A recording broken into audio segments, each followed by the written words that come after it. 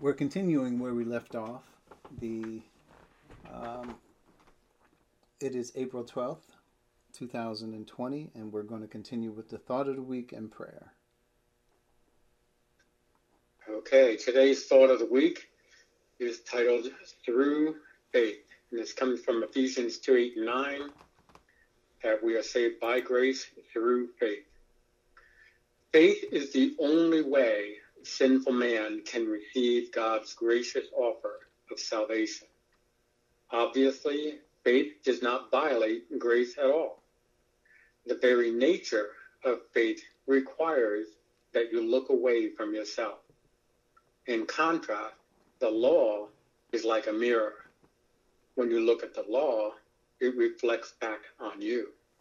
Faith is the opposite of looking to the law, and its focus is on the person of Christ. When we look away from ourselves to Christ, we see who and what he is. He is the Lord and Savior. He performed all the work necessary to save us. First, he lived a perfectly obedient life before the Father. He earned a righteousness which no one condemned in Adam ever could. Second, he was judged for the sins of the world, according to John 1:29, and I would add 1 John 2:2.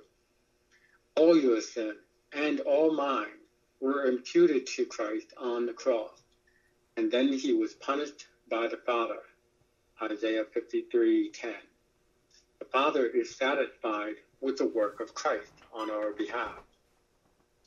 Faith in every sense looks away from self for its function.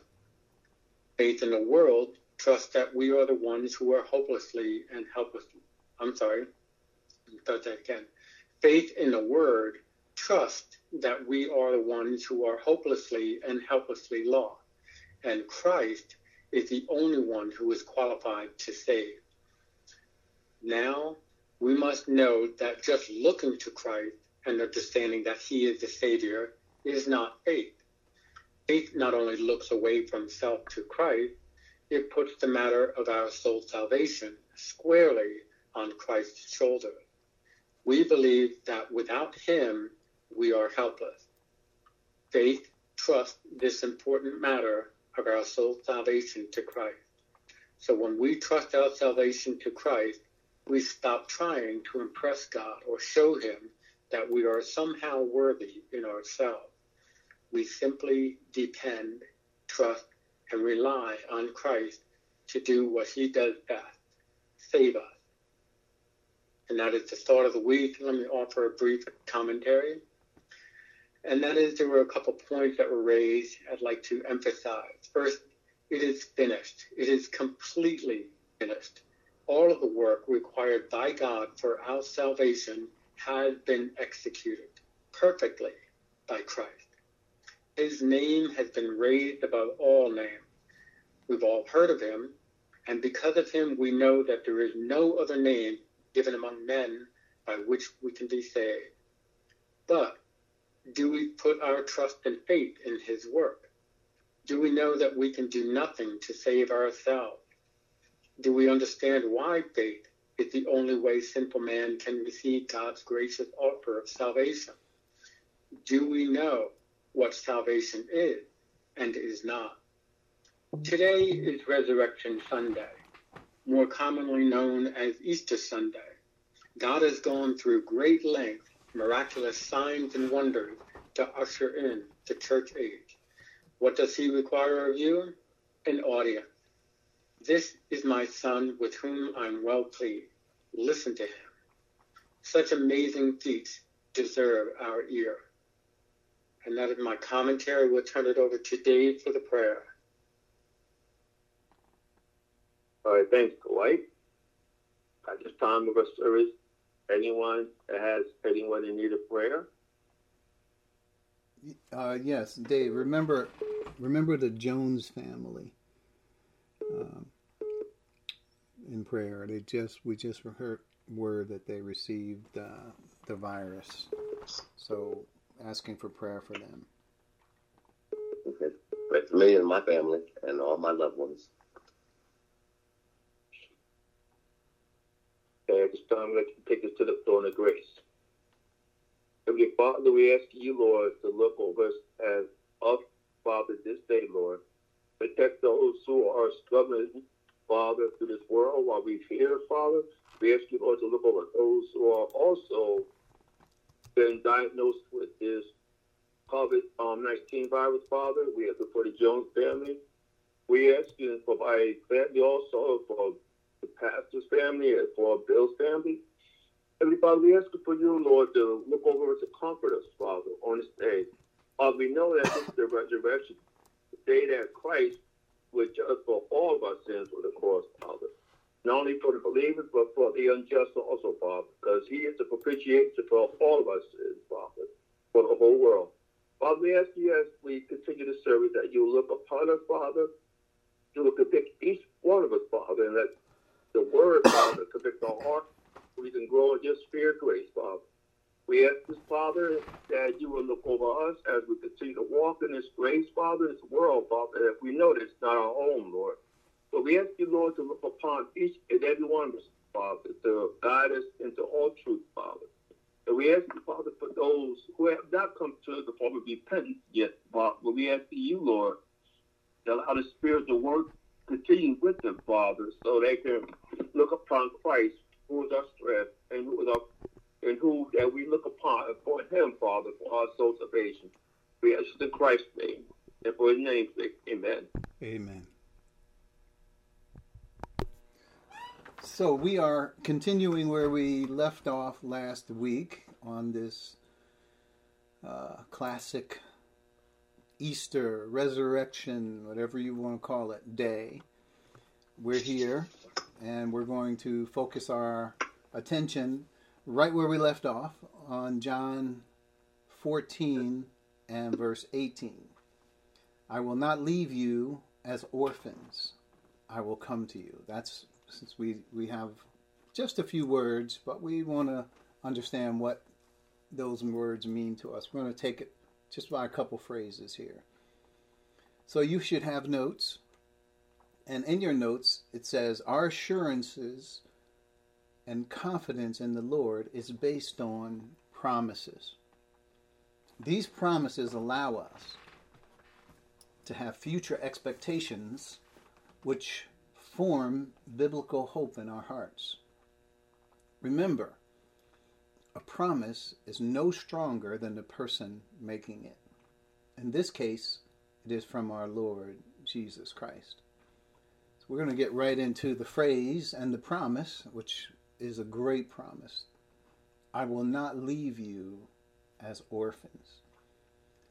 So the first thought, and if I could ask, if you are not speaking, go ahead and put your phone on mute, and that will help keep the integrity of the conference going. So, first thought is, it is a definite promise for the disciples and to the church for sure. So that's the first thing we ought to note, that the context of Jesus in John 14:18 is he's talking to directly the disciples, but it's also to us, and it's a sure promise. When he says, I will not leave you as orphans, I will come to you, this is not just something that you say at funerals to help people feel better. I know your loved one is in heaven and he's looking down at us and he's smiling, and all these things that people say to make people feel better. Jesus is telling us the truth here. He's saying, I'm leaving and I'm coming, I'm going to come and I'm going to see you. I will come to you. So you can bank on this. This is not something that he's said, something was said in the Old Testament that refers to Israel and how you have to parse it out and understand what he was trying to say and represent that as, I know God's faithful and all that. He's not talking to me, but I know he was faithful to Israel. This is directly to us. This is in context to the disciples, but it has reference and meaning for all of us. We will get into that later. Point B, when he says, I will not leave you as orphans, Well, it just says he's going to leave. That's one thing that's for sure. He is going to leave. And according to the context, Jesus will physically depart this earth. John 13:33 is where this whole thing started, and we'll turn there. Stand by. John 13:33. This is where our whole context picked up from this statement that Jesus made. In verse 33, my children, I will be with you only a little longer. You will look for me, and just as I told the Jews, so I tell you now, where I am going, you cannot come. So this is what threw the disciples into confusion. Wait a minute, you're leaving. How do you... And you've been talking in chapter 12, he was talking about with the Son of Man being lifted up and all these things. Now you're talking about, I'm not going to be here only for a little while longer. The disciples were upset. Peter questioned them and got more information, and it led to chapter 14, where Jesus said, do not let your hearts be troubled. You believe in God, believe also in me. And we've been in chapter 14 ever since, and it's been great to understand what's the bottom line. What is Jesus actually talking about? How does he is consoling the disciples when he says, I will not leave you as orphans. There is definitely that aspect of his comment. And we should see that as a consolation. All of this is consolation. When he talks about my Father's house has many rooms, if it were not so, would I have told you that I am going to prepare a place for you? All of that is to say, don't let your heart be troubled. Listen, what he gives them to console them is the Word of God. He gives them a taste of what is future for them. And this is what we also can understand when we talk about what is future. I am not praying for those who are here, the disciples. I am also praying for those who will believe on me through their message. And he deals with the church age in particular. So that's John 13:33. Jesus is saying he's going away. And then Acts, which we already know, Acts 1. This is when he goes away. 1 and 13. Is it not 13? It's 11. Let me see. Is that the verse I referenced? No, it's 9 through 11. So 9 says, after he said this, he was taken up before their very eyes, and a cloud hid him from their sight. So just imagine you're standing there talking to Jesus, and we stood there on the Mount of Olives when we went to Jerusalem. And to me, it was like, of course, they said, and this is the spot that he lifted up, right? They built a church over it. But just to be there on the Mount of Olives and to look over at Jerusalem and to, think about in my mind, this is where Jesus ascended. And this is where the disciples were looking in the sky at him as a cloud. He went so high that the clouds covered him. They continued to look to see if they could still see him. And this is what it says here. After this, he was taken up before their very eyes, and a cloud hid him from their sight.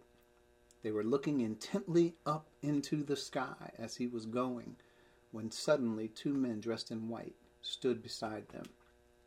Men of Galilee, they said, why do you stand here looking into the sky?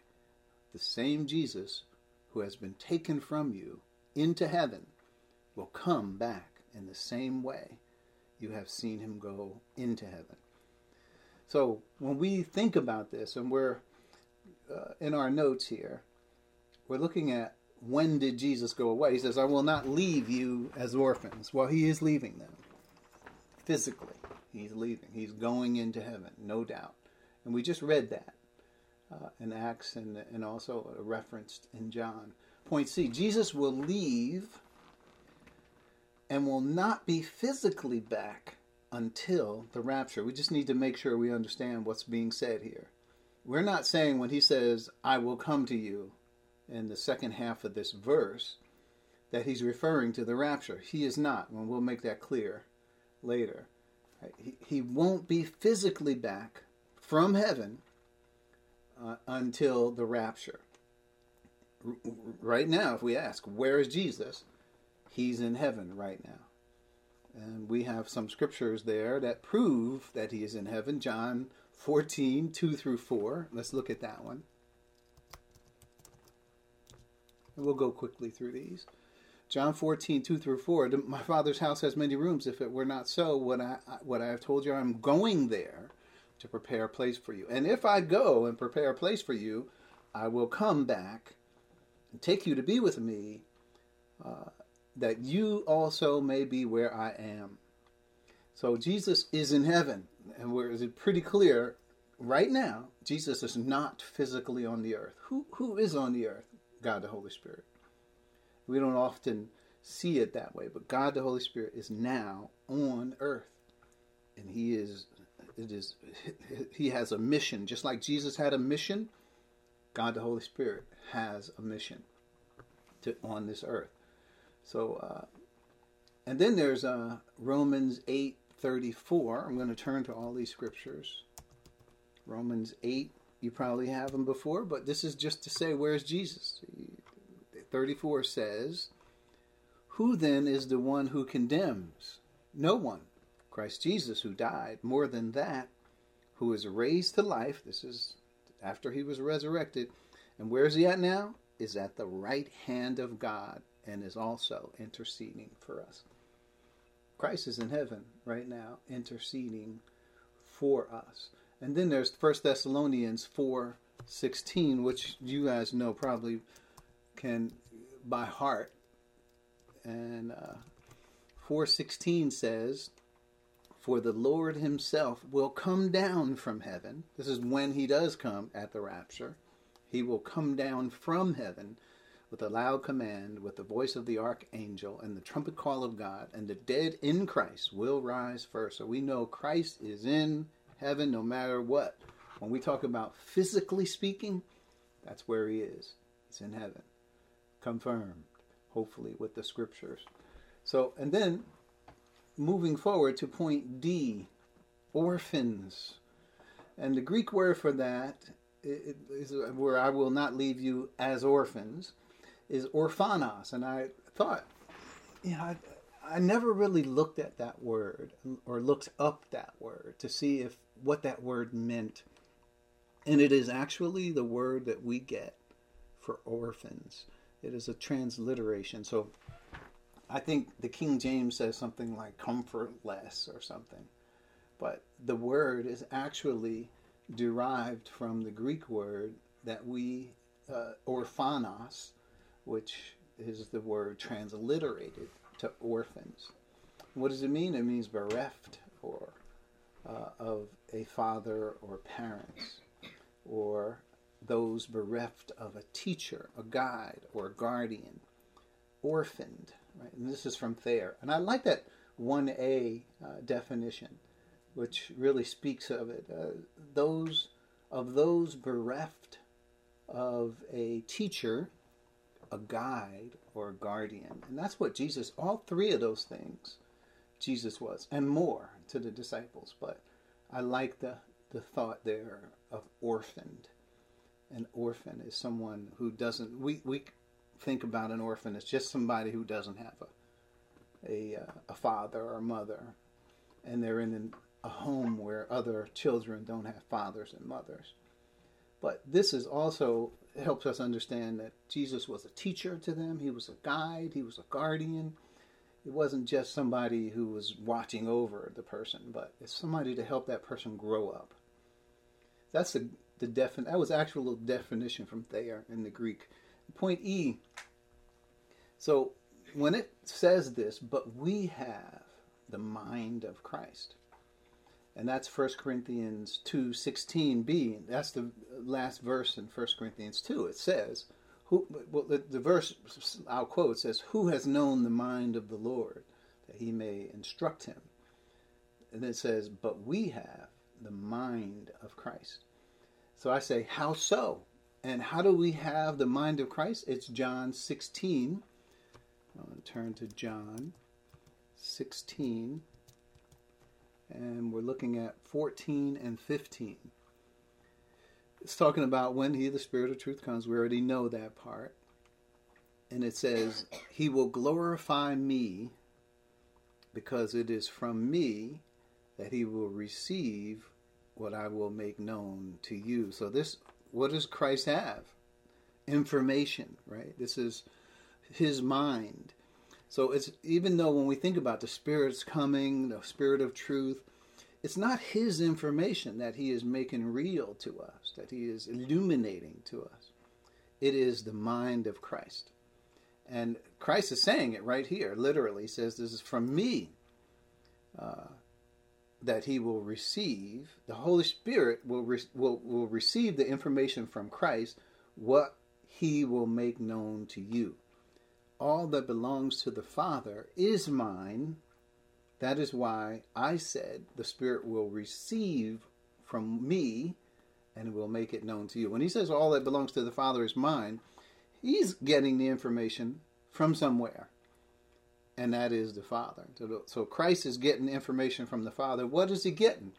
The Father's plan, the Father's will, right? The Father's eternal purpose.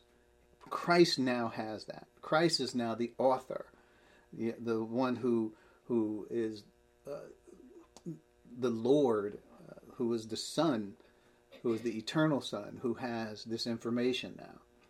And it is his objective to teach us. But how does it happen? It is through the means of the Spirit. So I hope you see how information is cascaded from the Father to Christ to the Holy Spirit to us through pastor teachers, apostles and prophets and so forth. So we have this information. So we have the mind of Christ. We are not left without, even though Christ physically left the earth, he says, don't worry, I'm going to send someone to you. He's called the Spirit of truth. He's called the Comforter, the Counselor. All of those terms or titles fit him. I love the one I told you before I love the best is the Spirit of truth. Point F in our outline.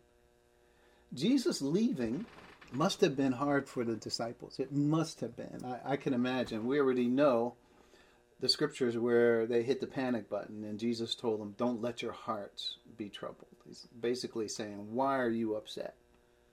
And I can understand that he had been with them for 3 years. And not only that, they had expectations that he was the Messiah, which is correct, but they just didn't know what the Messiah would do or how the Messiah, what the time and the seasons were, how things would be worked out. So they were not understanding of how this would go. But Jesus certainly did. He understood. So there's a couple, when I say it was hard for the disciples, there's a lot of scripture that deals with that. But it must have been hard for Jesus too. So there's John 12:20 through 35. And this is a classic scripture. We've talked about it before, but I'm just covering it because Jesus is leaving and he's telling, I'm not going to leave you as orphans. But what's the impact of that on the person of Jesus Christ? And here it is in 20. So it says, this is John 12:20. Now there were some Greeks among those who went up to worship at the festival. So this is, it's an interesting, because Jesus really didn't have much to do with Gentiles at all. And he came to the lost sheep of Israel. He came as their Messiah. He came to his own did not receive him. So it wasn't his job to go to the lost sheep, to the Gentiles or the Samaritans. But he did. He was available to them, but he was first to go to Israel. He was their Messiah. So when Greeks are asking for an audience with Christ, it's confusing. So this is what happens. Now some Greeks among who went also to the festival, and they came to Philip, who was from Bethsaida in Galilee, with a request. Sir, they said, we would like to see Jesus. When they say we'd like to see Jesus, what they're saying is, we'd like an audience with Jesus. Can we talk to him? Can you get us close to him so we can talk to him? These are some Greeks, which are Gentiles. And this is confusing to the disciples because, as far as they know, it should be only Jews.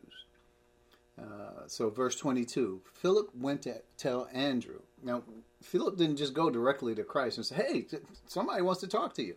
There was confusion. Here was the confusion. Philip went to Andrew. Andrew and Philip, in turn, told Jesus. So they finally got it to Jesus. I'm sure there was some discussion about some Gentiles wanting to see or have an audience with Christ.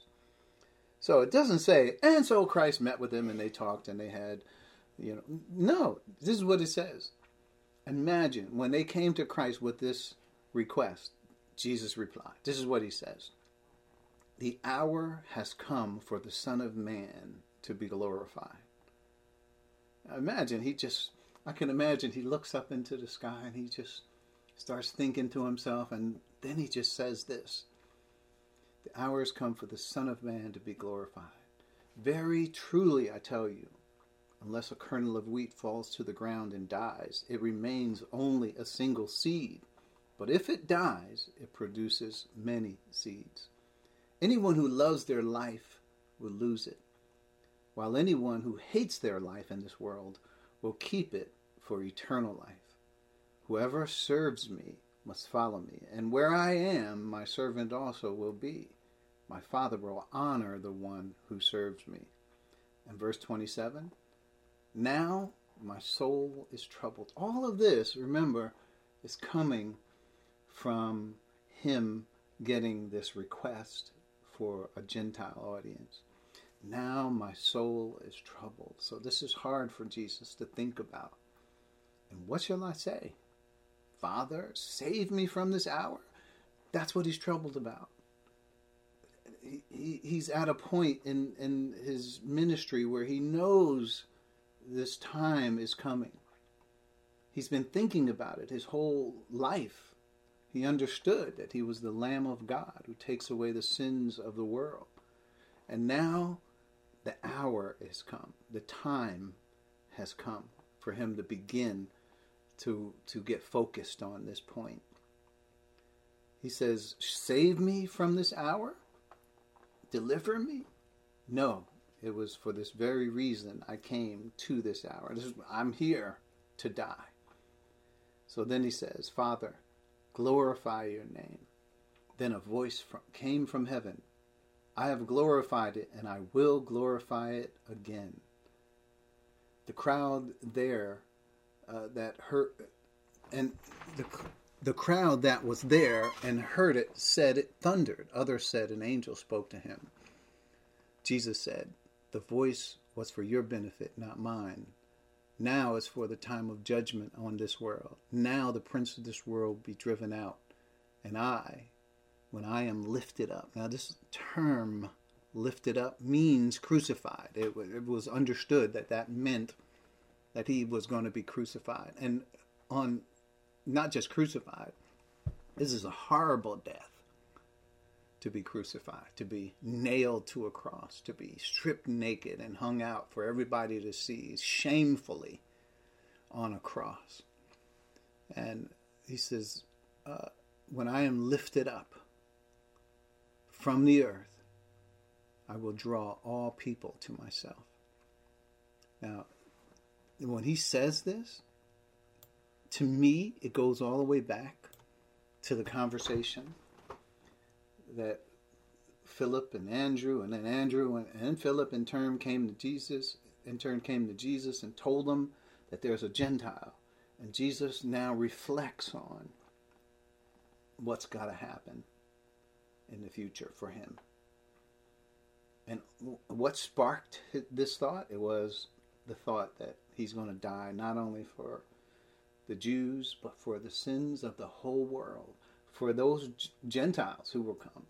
So and there's more you can read here, and I would just say, when you think about Jesus' mission, it is not just to say, oh, I'm coming to die for the sins of the world.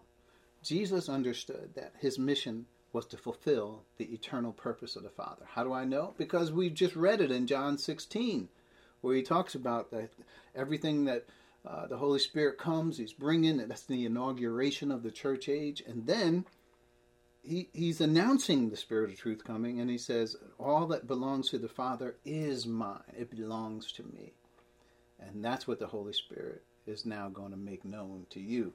And what's happening now in the church age is literally the mission of Jesus Christ that he was able to accomplish this. If Christ hadn't performed what he had to perform in terms of dying for all the sins of all people, and he, like it says in 1 John 2:2, and he is the propitiation for our sins, and not for our sins only, but for the sins of the whole world. Christ died, and this is what made him think about it, and it made him reflect on how difficult his mission was. And was it hard for him? Absolutely. It was very hard for Christ. There's another passage in Matthew 26. I want to just read it, and since you probably know what this one is. So Matthew 26:36. It reads, Then Jesus went with his disciples to a place called Gethsemane, and he said to them, Sit here while I go over there and pray. He took Peter and the 2 sons of Zebedee along with him, and he began to be sorrowful and troubled. Then he said to them, My soul is overwhelmed with sorrow to the point of death. Stay here and keep watch with me. Going a little farther, he fell with his face to the ground and prayed, My Father, if it is possible, may this cup be taken from me, yet not as I will, but as you will. Then he returned to the disciples and found them sleeping. Couldn't you men keep watch with me for 1 hour? He asked Peter. Watch and pray so that you will not fall into temptation. The spirit is willing, but the flesh is weak. He went away a second time and prayed, My Father, if it is not possible for this cup to be taken away unless I drink it, may your will be done. When he came back, he again found them sleeping because their eyes were heavy. So he left them and went away once more and prayed a third time, saying the same thing. Then he returned to his disciples and said to them, Are you still sleeping and resting? Look, the hour has come. Rise, let us go. Here comes my betrayer. So at a time when Christ needed them the most, when he asked for prayer from them and to watch and pray, he was entering into this tough time. He had to go it alone. There was no one who could even watch with him, even an hour, he said. So this was, I would imagine if the disciples had this time, this hour back, I'm sure they would have been awake if they know the brevity of it all, how important it was. For even though it was just an hour, it was such an important hour. So, in any case, what we have is, it was tough. Jesus he wasn't happy to go away. It was tough for him. We're seeing some of the humanity of Jesus coming through. He knows that this is difficult. And when I think about how he struggled with this, I think about our lives in this world and how Jesus said, in this world, you will have trouble. And it won't be easy for us. There will be struggles. There will be difficulties. Rock in a hard place situations that we're going to fall into in this world. He's warning us of that. So just know that for us to walk in the calling that we have received, it's not going to be just a cakewalk. Let's move on. I will not leave you as orphans. I will come to you is the next phrase. And this is a promise. As I was saying, a promise is as strong as the person making it. If Jesus is making this promise to us, we can bank on it. I mean, it's even more so than your stimulus check you might get. This is for sure. I will come to you. Let's look at some points on that. Believe Jesus. This is what I'm saying. Just really put your trust in him. Earlier in the chapter, he says, you believe in God, believe also in me. When I'm telling you, even though you haven't heard, even though it's foreign to your ears, trust me. I'm telling you information that you can't research in the Old Testament. You can't go to Leviticus or Exodus or Isaiah or Ezekiel to find this information. What I'm telling you is going to be information that eye has not seen, ear has not heard, neither has it entered into the heart of man. So, this is a cornerstone of church age doctrine. I'm going to turn to Colossians. When he says, I will come to you. This is Colossians 1. And I got 27 here, but I'm going to read a couple verses prior to that. Verse 24, now I rejoice in what I am suffering for you, and I fill up in my flesh what is still lacking in regard to Christ's afflictions for the sake of his body, which is the church. I have become its servant by the commission God gave me to present to you the Word of God in its fullness, the mystery that has been kept hidden for ages and generations, but is now disclosed to the Lord's people. To them, God has chosen to make known among the Gentiles the glorious riches of this mystery, which is Christ in you, the hope of glory. So it goes on, but that phrase, Christ in you, when Christ says, I will come to you, he's sure of it. And he's really not just talking about him coming like at the rapture. That's not it. Because when he promised he would come, he says he would receive them unto himself. That where he is in heaven, they will be there also. He's going to take them to be with him in heaven. That's the rapture. This, when he says, I will come to you, is about the church age. This is what happens at Pentecost. So we should understand that this coming, we don't want to confuse it with the rapture. We don't want to confuse it with the second coming of Christ. We just want to make sure we understand that this is a part of the church age. I will come to you. So the dynamics of it, how it works, all that will also be a part of what Pentecost brings to the church, or as the church comes alive at Pentecost. We'll talk about it more as we go. But to note, this is the cornerstone. Christ in you, the hope of glory. Christ lives in every one of us. Now, I know we said physically Christ is in heaven right now. We said physically. But we're going to understand that there's a couple ways to look at this. So this is a spiritual coming, right? And we will talk about how that works as we go forward. Point B. He will leave them, we already said, temporarily, but will personally come back through Pentecost. So how do we see that it's tied to Pentecost? That's what we need to understand, that this coming is not tied to the rapture or second coming. It's tied right here in the context to Pentecost. If I look at verses 19 through 20, which is the very next verse, let me get to John 14. And if I look at 19 and 20, even before that, where he says, verse 16, I will ask the Father, and he will give you another advocate to help and be with you forever. The Spirit of truth, the world cannot accept him because it neither sees him nor knows him, but you know him, and he lives with you, and he will be in you.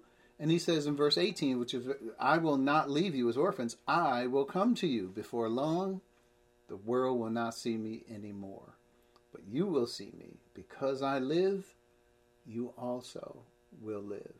On that day, what day is that?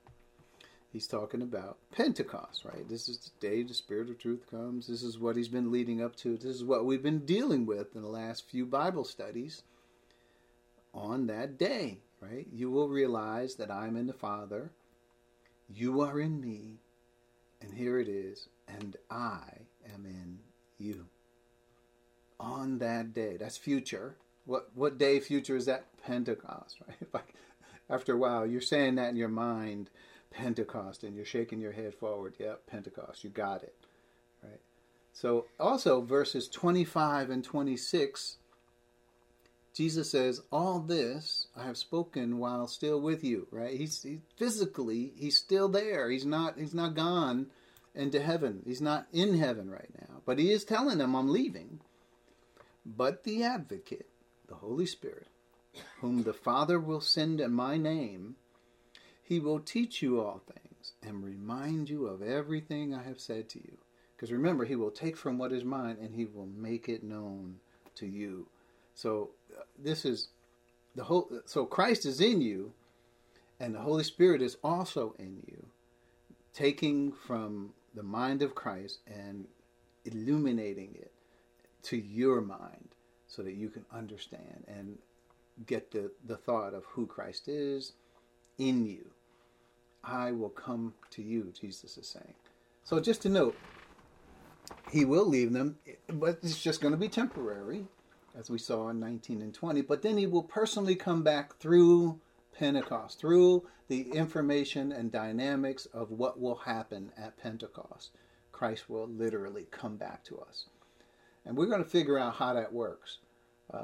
And point C, the promise, quote, I will come to you, is not fulfilled in verse 3, which is the rapture, which we already discussed. I'm just reiterating it. It's not fulfilled in the rapture, but it's fulfilled in verse 20, which we just quoted, verse 20. On that day, you will realize I am in the Father, you are in me, and I am in you. That's what the fulfillment of I will come to you. Point D, I will come to you, right? On that day, what day is that? Pentecost, you will realize, who's you in context, you disciples that is, that I am in my Father and that you are in me, and notice, I am in you. Just to illustrate exactly what Jesus is referring to when he says, I will come to you. So, point E is, how will Jesus come to us? So, that's interesting that when I saw this, this is the real answer to this question, not physically. This is a personal, spiritual coming of Christ as a result of the baptism of the Spirit at Pentecost, the promise of the Comforter, Advocate, Counselor. If I look at John 14 and 22, now we're not at these verses yet, but these verses do go far to explain what Jesus is talking about in the context. So after he says this, on that day, that's verse 20, 21 says, whoever has my commands and keeps them is the one who loves me. The one who loves me will be loved by my Father, and I too will love them and show myself to them. Verse 22, then Judas, not Iscariot. Why are we making the point that that's not Judas Iscariot? Because in the previous chapter 13, Judas betrayed Christ and he left. Remember, they were at the Last Supper. And he says, this the one who I give the sop to is the one who will betray me. And then Judas gets up and he leaves. So Judas is not magically back. We're not talking about Judas Iscariot. This is for clarity. Then Judas, not Judas Iscariot, said, but Lord, why do you intend to show yourself to us and not to the world? So this is to say, this is not the second coming. This is not the rapture, right? This is literally what happens at Pentecost. Jesus is seeing this as him saying, I will come to you. We need to see the the fullness of this as we go forward. But I just want to make sure we understood what's happening in the context. As we get to the verses down a little bit, they're going to talk about the dynamics of the church age. And we're going to have plenty of time to talk about what it means. How is Christ not physically here, but he is in presence in us. He's in us. We're going to talk about the dynamics of how the Holy Spirit causes Christ to come alive in our hearts. He is there, and how he has to be formed. And there's a lot of thoughts that we have to cover, but in the coming weeks we will discuss that. So, but he's not physically in us. He's through the means of the Holy Spirit, making our bodies temples. He is in us, and he will live in us. We'll talk about that next week and following. So he's not showing himself to the world this coming, but he's showing this is a personal, it's spiritual, meaning the world won't see it, but believers will see it. Here he's talking about the disciples, but the disciples are, they're not the only ones he's talking about. Point G, my prayer is not for them alone. That's the disciples. This is found in John 17:20 and 21. And I have it quoted for you here. My prayer is not for them, that is the disciples, alone. I pray also for those, that's us, who will believe in me through their message. And that is in this age. Because he's not talking about the tribulation. He's talking about the church age. That all of them may be one Father, just as you are in me and I am in you. Same language that we just read in John 14:20. Same thing that the disciples were, he promised that they would have. Now this promise is extended to us who believe in me through their message in this age. That all of them may be one Father, just as in the same way as you are in me and I am in you. May they also be in us, so that the world may believe that you sent me. That's John 17:20 and 21. So Pentecost is not just for the disciples. The spiritual dynamics of Pentecost will be extended to those in the church age as well. So that's a wonderful promise that we participate in. Not just, that Christ died for our sins and he rose again. But no, we were talking about the Father's eternal purpose. It's we are those many sons that are being called into glory. So this is certainly for us. And this is where we should sit up and pay close attention. So we'll continue more next week. But as we think about that notable first day, I just wrote these things and I just kept writing. So I'm just going to read it straight out. This is pretty much regarding my thoughts as well on Easter or the Resurrection Day. And so as we think about the notable first day of the week, this is today, when Jesus rose from the dead, it is a guarantee to us that, quote, we too may live a new life. And this is Romans 6:4. Having believed the message, quote, for what I received, I passed on to you as of first importance, that Christ died for our sins according to the Scriptures, and that he was buried, and that he was raised on the third day according to the Scriptures. That's 1 Corinthians 15:3 and 4. We are looking forward to that time when he, quote, will transform our lowly bodies so that they will be like his glorious body. That's in Philippians 3:20. And, quote, not only so, but we ourselves who have the first fruits of the Spirit groan inwardly as we wait eagerly for our adoption to sonship, the redemption of our bodies. That's Romans 8:23.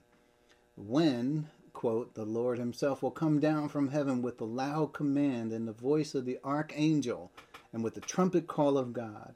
And the dead in Christ will rise first. And after that, we who are still alive and are left will be caught up together with them in the clouds to meet the Lord in the air. And so we will be with the Lord forever. Therefore, encourage one another with these words. That's in 1 Thessalonians 4:16 through 18. And during these troubled times, quote, we wait for the blessed hope, the appearing of the glory of our great God and Savior, Jesus Christ. That's in Titus 2:13. And as Peter says, what kind of people ought you to be? You ought to live holy and godly lives as you look forward to the day of God and speed its coming. That's 2 Peter 3:12 and 13. So, quote, why do you stand here looking into the sky? The same Jesus who has been taken from you into heaven will come back in the same way you have seen him go into heaven. That's Acts 1:11. According to the Lord's own word. If it were not so, would I have told you I am going there to prepare a place for you? That's in John 14:2. So it is a special day. A day to commemorate the fact that Christ rose from the dead. He got up from the grave. The Father approved the life of Christ on this earth. He is the propitiation for our sins, and not ours only, but the sins of the whole world. And it helps us to know that Jesus is the Christ, the Son of the living God. And by seeing that, we can believe in him and we can have eternal life. Let's bow our heads. We will continue with this context next week. Father, thank you so much for the time we had this afternoon, for the hour that we spent together in your word. You said, sanctify them by your word, and your word is truth. And we thank you for giving us and preserving for us the scriptures that we have in front of us. They are our life. They testify to what we are seeing and hearing. We thank you for the privilege of being called in this age, to be selected from eternity past, before time began, to be chosen in Christ. We thank you for the privilege of this group, this body, the Word is Truth Christian Church. We pray for them, everyone who is associated with the Word is Truth. We pray for their families and their children. And Father, as we are in this period, this pandemic, we pray for the whole world, those suffering who are infected by the virus, also those who have lost loved ones. We pray that you would comfort their hearts as well. All of this we ask in the name of Jesus Christ, who died, was buried, and rose again on the third day. It's in his name that we pray. Amen. Amen. Amen.